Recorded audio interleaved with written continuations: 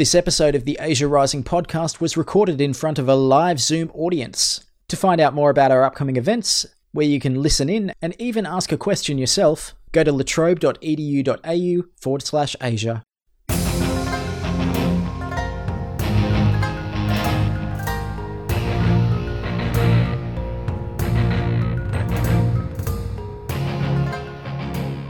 Welcome to Asia Rising, a podcast from La Trobe Asia, where we discuss news, views and general happenings of Asian states and societies.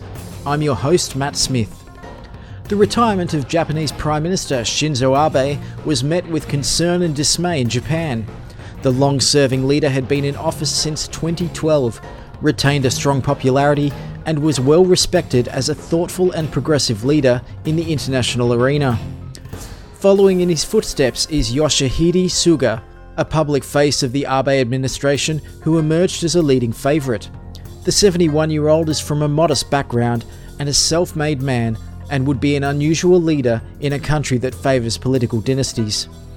Here to discuss this change in leadership for Japan is Dr. Shiro Armstrong, Director of the Australia-Japan Research Centre at the Australian National University. Thank you for joining me, Shiro. Thanks for having me on, Matt. So I thought if you could give us a bit of a explanation, for the uninitiated who don't keep a close eye on Japanese politics, I am raising my hand here. How much of a surprise was the retirement of Shinzo Abe, and how would you characterise the reaction? Yeah, look, it was quite a surprise to many internationally, but also domestically, and in fact to his colleagues too. So we all expected Abe to stay on till September next year, 2021, where his term as LDP president finishes up. But with falling approval rating, health issues that continued to dog him, he called it quits and made this announcement and took everyone really by surprise. There were some rumours in the week leading up to his resignation, but it was quite a surprise. And there was a mixed response domestically. Mentioned he had a falling approval rating. It's largely due to a combination of scandals that had dogged him during his prime ministership. The most recent thing was the handling of the coronavirus pandemic. So he wasn't very popular domestically because of that. Some of it looked indecisive, having the governor of Tokyo and Osaka push the charge for a lockdown, for example. So mixed response initially, but as soon as his retirement was announced, really the approval rating for the cabinet went right up.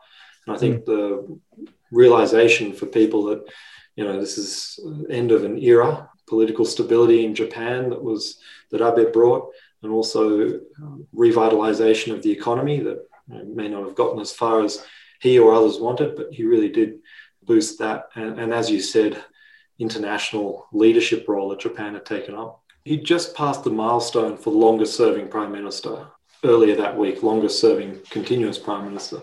He did resign in 2007 due to health problems, and there's a chronic illness he had. And in his resignation speech, he did talk about wanting to give whoever took over from him a chance to fight the pandemic with continuity, really, from what he was achieving and what their government was able to achieve. So, yes, he wanted to hand over with the least amount of disruption. He was the longest serving leader by a few days then, ultimately. Not long, but, still the longest. And retiring during his fourth term as Prime Minister, what do you think he'll be remembered for from his time in office? Yeah, well, look, the first thing I think is he brought political stability to Japan that hadn't had political stability in, half a dozen years. So before Abe took over, there was a revolving door of prime ministers, a different prime minister each year for 6 years, including himself. So staying as he did as Prime Minister for 7.5 years, he was able to achieve a lot and bring stability there. So that's, I think, the first thing. Learning from his first year as Prime Minister in 2006 and 7, he focused on the economy when he came back in. He campaigned on revitalizing the Japanese economy in 2012. So he brought this Abenomics reform package to try to get Japan out of this lost 2 decades, or so-called lost 2 decades of very low growth. So I think he'll be remembered for that, really loose monetary policy, trying to get inflation back, because Japan had just gone through a decade or more of very mild deflation, prices falling, and try to get people investing and spending again. And I think in Japan, but also internationally, he's going to be remembered for his leadership, multilateral leadership, but international leadership, especially at a time when the United States and China engaged in a strategic competition, when the United States started to step back from its international leadership role with the election of Donald Trump and the withdrawal of the United States from the TPP, the Trans-Pacific Partnership, for example. And that's where Japan, under Abe, found itself in an unusual position of showing leadership internationally. What do you think remains on the list that he didn't get through? I'm sure he must have had a wish list somewhere that was probably derailed by, everything 2020. Yeah, look, the biggest thing was constitutional revision. That's what his main, and he was very open about this, is to revise the constitution so Japan can be a more normal military and normal country. It's written about that, and that's really what his focus was. But what else did he leave undone? Well, the relationship with South Korea is in the worst state since 1965 when they normalized relations. He wasn't able to make progress with the relationship with Russia, and he spent a lot of political capital on that. He had worked very hard to improve the relationship with China, and they were expecting President Xi to visit Japan earlier this year before the pandemic hit. So a state visit from the Chinese president was on that list of things he would have liked to have achieved, I think, if he could stay on. But the biggest, as I mentioned, was reforming and revising Japan's constitution, becoming a stronger military power. So new Prime Minister Yoshihide Suga is from a modest background, and that represents a departure from the norm of the political families that have dominated Japanese politics. So what do you think Japan can expect from his presidency? And do you think that there'll be a shift in style and actions from Abe? Prime Minister Suga has really emphasized continuity in the agenda on the economy and internationally. That's seen, I think, in his cabinet appointments and the reappointment of key people in key places. Bit of shuffling around to keep the factions happy.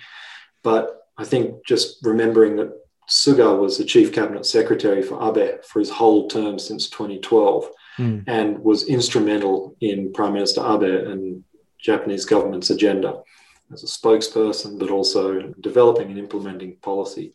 So he comes with experience, with the network amongst the politicians and the ruling LDP and beyond. But he's also a very effective politician, not just in politics, but working with the bureaucracy.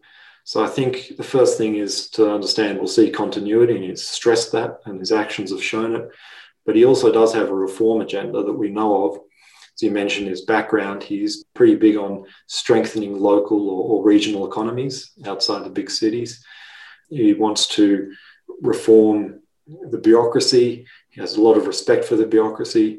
He wants to have some administrative reforms, but to also bring in digitalization in Japan. So pretty big agenda, I think, but noting that he's been central to what Abe achieved over the last 7.5 years. And I think it's going to be pretty effective at continuing some of those. Do you see any big shifts on dealing with COVID-19 on the coronavirus front at all? I don't think so. And I think that's because, as I mentioned, he was central to what they were doing already. Now, his record's not unblemished or anything on this. He was pushing for this domestic tourism campaign at a pretty bad time. And so that didn't do much for the Abe government's popularity and approval rating. But, all in all, I think he has been central to the government response. He takes advice from the bureaucracy and the specialists, and I see continuity in that, not hopefully improvement. And Japan's done very well, so hopefully the continuity there. What do you think it means for the cabinet that he's not from a big dynasty and his backgrounds are so modest? Is that just me making a big deal out of that, or is it a big deal for Japan as well?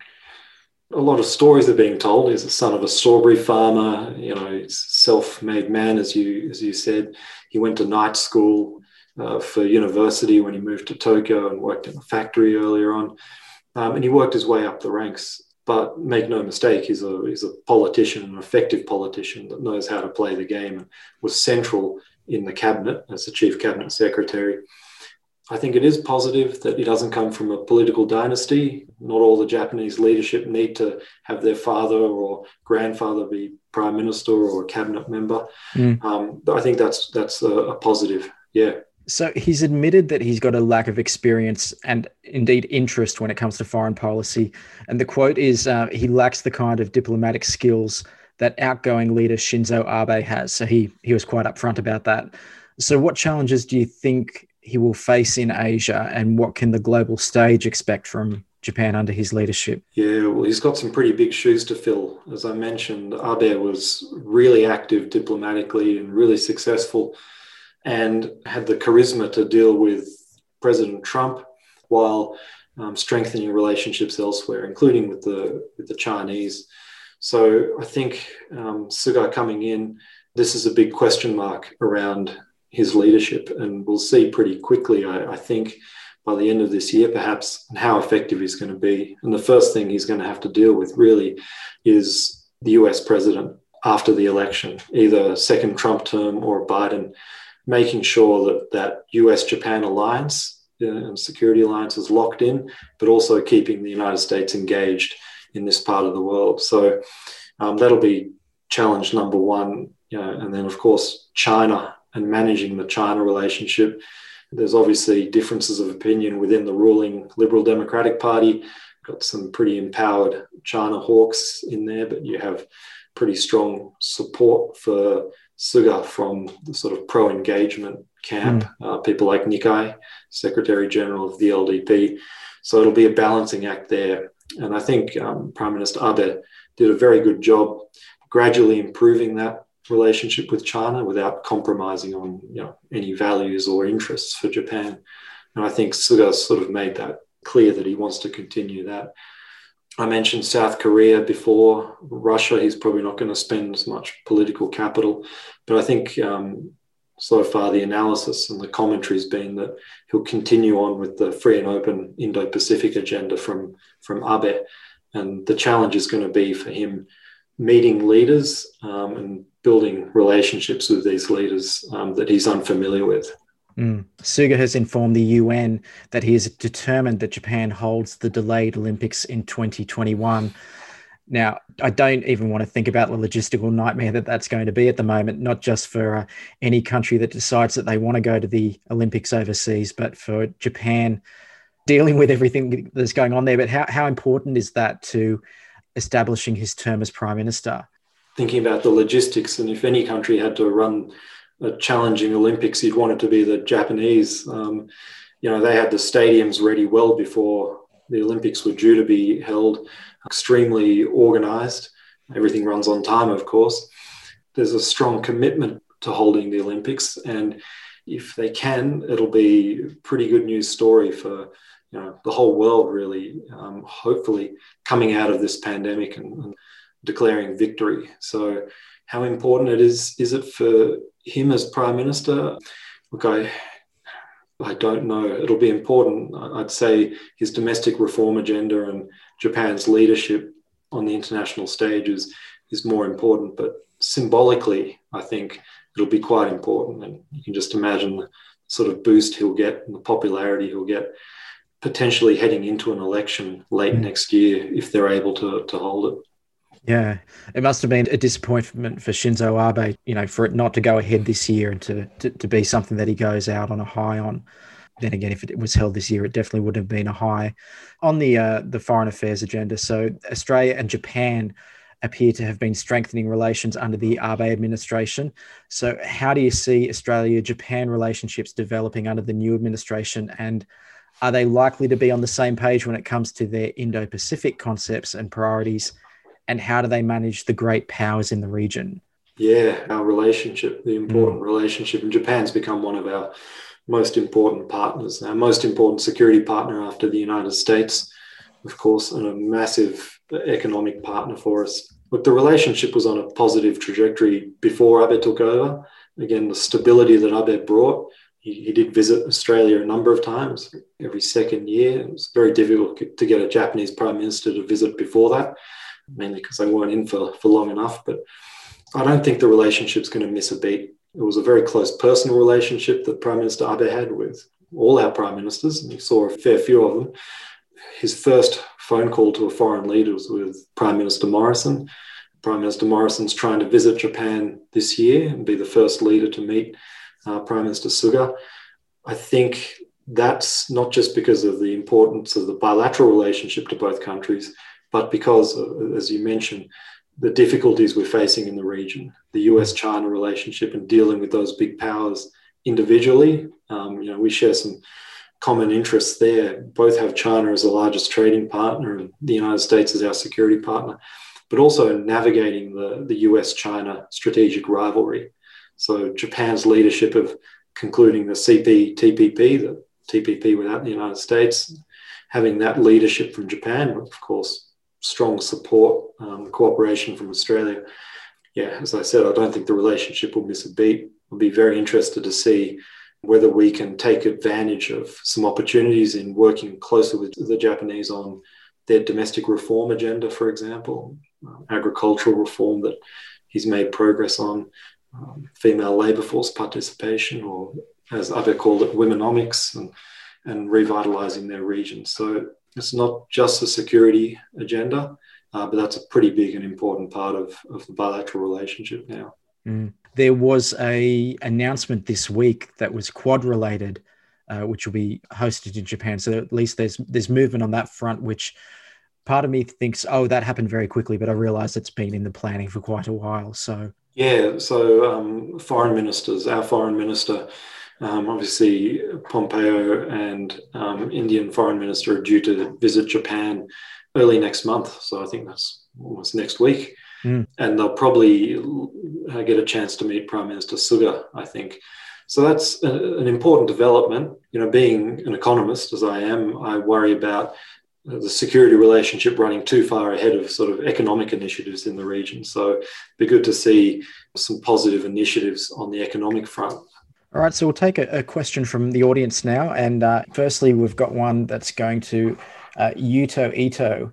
So my question was at the 75th United Nations Assembly, Suga reaffirmed his position on North Korea.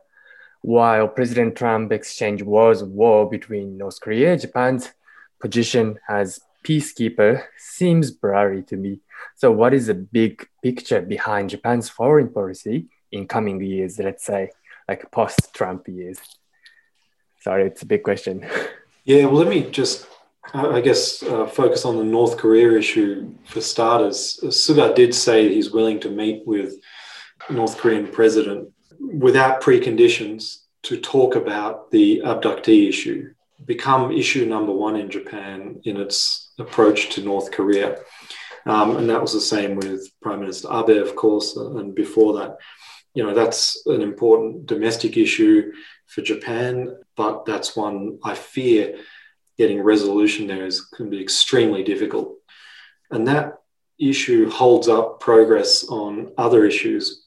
For instance, when we had the six-party talks, Japan had sort of sidelined itself by putting the abductee issue ahead of everything else, making that a precondition for talking about the nuclear issue and nuclear disarmament issue, and being an active partner in the six-party talks. So I understand that's a domestic issue that a Japanese prime minister can't get away from, but there's a bigger play, I think, in Northeast Asia that I think the Japanese government will have to focus on.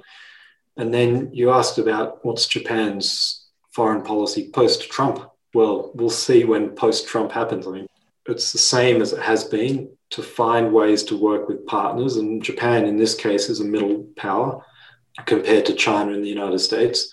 And working with Australia, working with other countries to create this framework or region where we can shape and constrain China's behavior and China's rise while engaging China, of course, but also keep the United States engaged. And I think, importantly, there's been a lot of outreach to Europe from Abe. The Japan-EU Economic Partnership Agreement was signed. But Suga's, of course, called key leaders in Europe already, and there's going to be a big focus in deepening that Japan-Europe relationship too. Thank you for that question, Yuto. We'll now go to Jeff Bronze, who has a very good question here for you, Shiro. My question is just, how does Abe's resignation affect the LDP's domestic political opponents? So is it much of an opportunity to kind of reduce their domination they've had recently?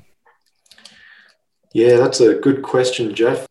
Look, I think the Japanese opposition's in disarray and will continue to be. Now, I don't follow this as closely as others. I'd be surprised if many of you listening could name the main opposition party in Japan or any potential candidates. Now, I mentioned the governor of Tokyo, Koike Yuriko, before. I mean, she's a potential. She's got a lot of support in Tokyo, Tokyo being so central to Japan and so large. But there's no immediate sign of any opposition forming. I mean, the story of the last few years has been opposition fracturing. It's likely to be jockeying within the LDP. It's been a relatively stable transition of government as well for Suga, and most people are retaining their positions. But I did hear that Shinzo Abe's youngest brother might be getting a new position. Is that an example again of the dynastical kind of qualities getting a bit of a leg up? Look, it is. So Abe's younger brother, Kishi, has become defense minister. Now, Kishi is the name of Prime Minister Abe's grandfather, who was Prime Minister in the immediate post-war period. And so they're both grandchildren of Prime Minister, and their father was Foreign Minister. So yes, there's lots of dynastic continuity, and you talk about continuity for Suga's cabinet. That's continuity to the extreme, bringing Kishi in. But look, from what I understand, he doesn't have a strong political base yet, and he's sort of not proven. He, as defense minister, it'll be interesting. He's known as a China hawk, very close to Taiwan. He's just been back from Taiwan recently, and rumor has it tried to organize a phone call between the Taiwanese president and Japanese prime minister. That hasn't happened, but it'll be interesting again how Suga balances that. And he'll have Abe as a special envoy. I think that's the rumor, and probably the sensible thing to do given what Abe has been able to achieve and the personal connections he has around the region and around the world. All right. So for the final question, I will let my boss have this one. So, Beck, I'll turn your microphone on and you can ask your question to Shiro. Hi, Shiro. Thank Hi, you Beck. so much for doing this. This is a terrific conversation. I've learned a lot.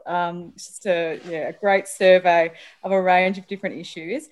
Look, I wanted to actually ask you about the impact of the Trump administration on relations with Japan, but also on the region more broadly. In the United States, there's this sort of backlash against alliances. And this isn't just about the Trump administration. This is something that's been going on for quite a while, that the United States pays too much, or it's too much of a burden keeping these alliances alive. So I'm wondering, are there fears in Japan about where that sort of backlash against alliances might lead into the future? Well, great to hear from you, Beck, and a pretty big question to end the session on. Yes, there's a backlash against alliances in the United States. I think this is much more pronounced under Trump. And this is why Prime Minister Abe was the first foreign leader to visit the United States after Trump got elected, before he was inaugurated. So the famous meeting at Trump Tower and giving him the Japanese golf club and building a very strong and close relationship immediately. And, I think Prime Minister Abe did as good a job as any leader at building a personal relationship, because he understood that was what was important with the Trump administration, including playing golf and having hamburgers and wearing these hats and doing things that you can't really imagine a Prime Minister Suga doing. It required a fair bit of charisma and some guts from Abe to look like a bit of a fool at times. But that was important, and importantly, getting reassurances on the alliance and keeping the US troops in Japan. And there is some question about the value of the alliance from time to time from the Trumps but beyond. But it is for deployment of US troops in the region, and that that position for the United States is extremely important. So it was Prime Minister Abe, of course, reminding Trump of that any chance he got, and helping those around Trump, the sensible adult supervisors in the Trump administration, while they were there, empowering them on the Japan relationship. So what has Trump meant for Japan? It's meant a huge amount of uncertainty in the bilateral relationship that Japan did extremely well in, I think, in dealing with. The bigger question, I think, is the uncertainty in Japan's external environment. And we've seen Japan step up on trade agreements, and president of the G20, making sure that successfully concluded without President Xi or President Trump walking out. President Xi's not likely to walk out, but without all that blowing up. And even just to get a leader's statement out of the G20, the bar is so low, the expectations are so low now, because we hadn't had an APEC statement twice in a row. So Japanese diplomacy vis-a-vis the US, but also making sure through the free and open Indo-Pacific and working with ASEAN and Australia, keeping that constructive, positive engagement of the United States in the region. I think Abe's been successful. Degree of difficulty 9.9. Prime Minister Suga has got a big challenge on his hands if President Trump gets re-elected, but so do we all. Given your economic interests, Shiro, I might actually just throw one more question in there from Billy McCarthy Price. So, Billy, did you want to ask a question to Shiro? I would just love to hear more about whether the womenomics reform agenda will be something that you think Suga will continue with, especially given the COVID-19 context when we know that it's having a disproportional impact on women's workforce participation. Look, good question. I think Japan's made a lot of progress on this under Abe, but from a very low base and has a long way to go. So, female labour force participation is right up, but it's in what they call non-regular employment. So the insecure workforce in Japan. A lot of it has been a big push from the Prime Minister, and that's been helpful, but there's a long way to go. So with Suga, he's made it clear that this is something he'll continue and is important for Japan. It's important for Japan for many reasons, socially, but economically. There's a lot of really highly educated women who cannot get back into the workforce after having children, for example. And that's terrible generally, but when you've got a shrinking labour force and an ageing population, that's even more important. So this is going to continue, and one hopes that with some of the positives that have come out, and very few positives from the coronavirus pandemic, but the digitalization, the ability to work from home, we hope that can transform how Japanese companies and Japanese workers work. And we don't have to go in to the office and work long hours. Both parents, that is, can much more work from home and share the job of looking after the family and the household tasks. So that'll make a big difference if that can continue. And I think that is part of the digitalization agenda that he has. So we hope the future of work for Japan is not in the future, but really now. We can take advantage of some of the changes that have been forced on us from COVID. All right, we might wrap up the event there. So thanks for everyone for coming to the live podcast today. Thank you very, very much, Shiro, for joining us tonight. Thank you, and thank everyone for the questions. That was fun. You've been listening to Asia Rising, a podcast from Latrobe Asia. If you like this podcast, you can subscribe in Apple Podcasts, Spotify, or your local friendly neighbourhood podcatching service. Please leave a review. They are very appreciated. You can follow us on Twitter. Shiro is @StowTheHero, and Latrobe Asia is @LatrobeAsia. I'm Matt Smith, and thanks for listening.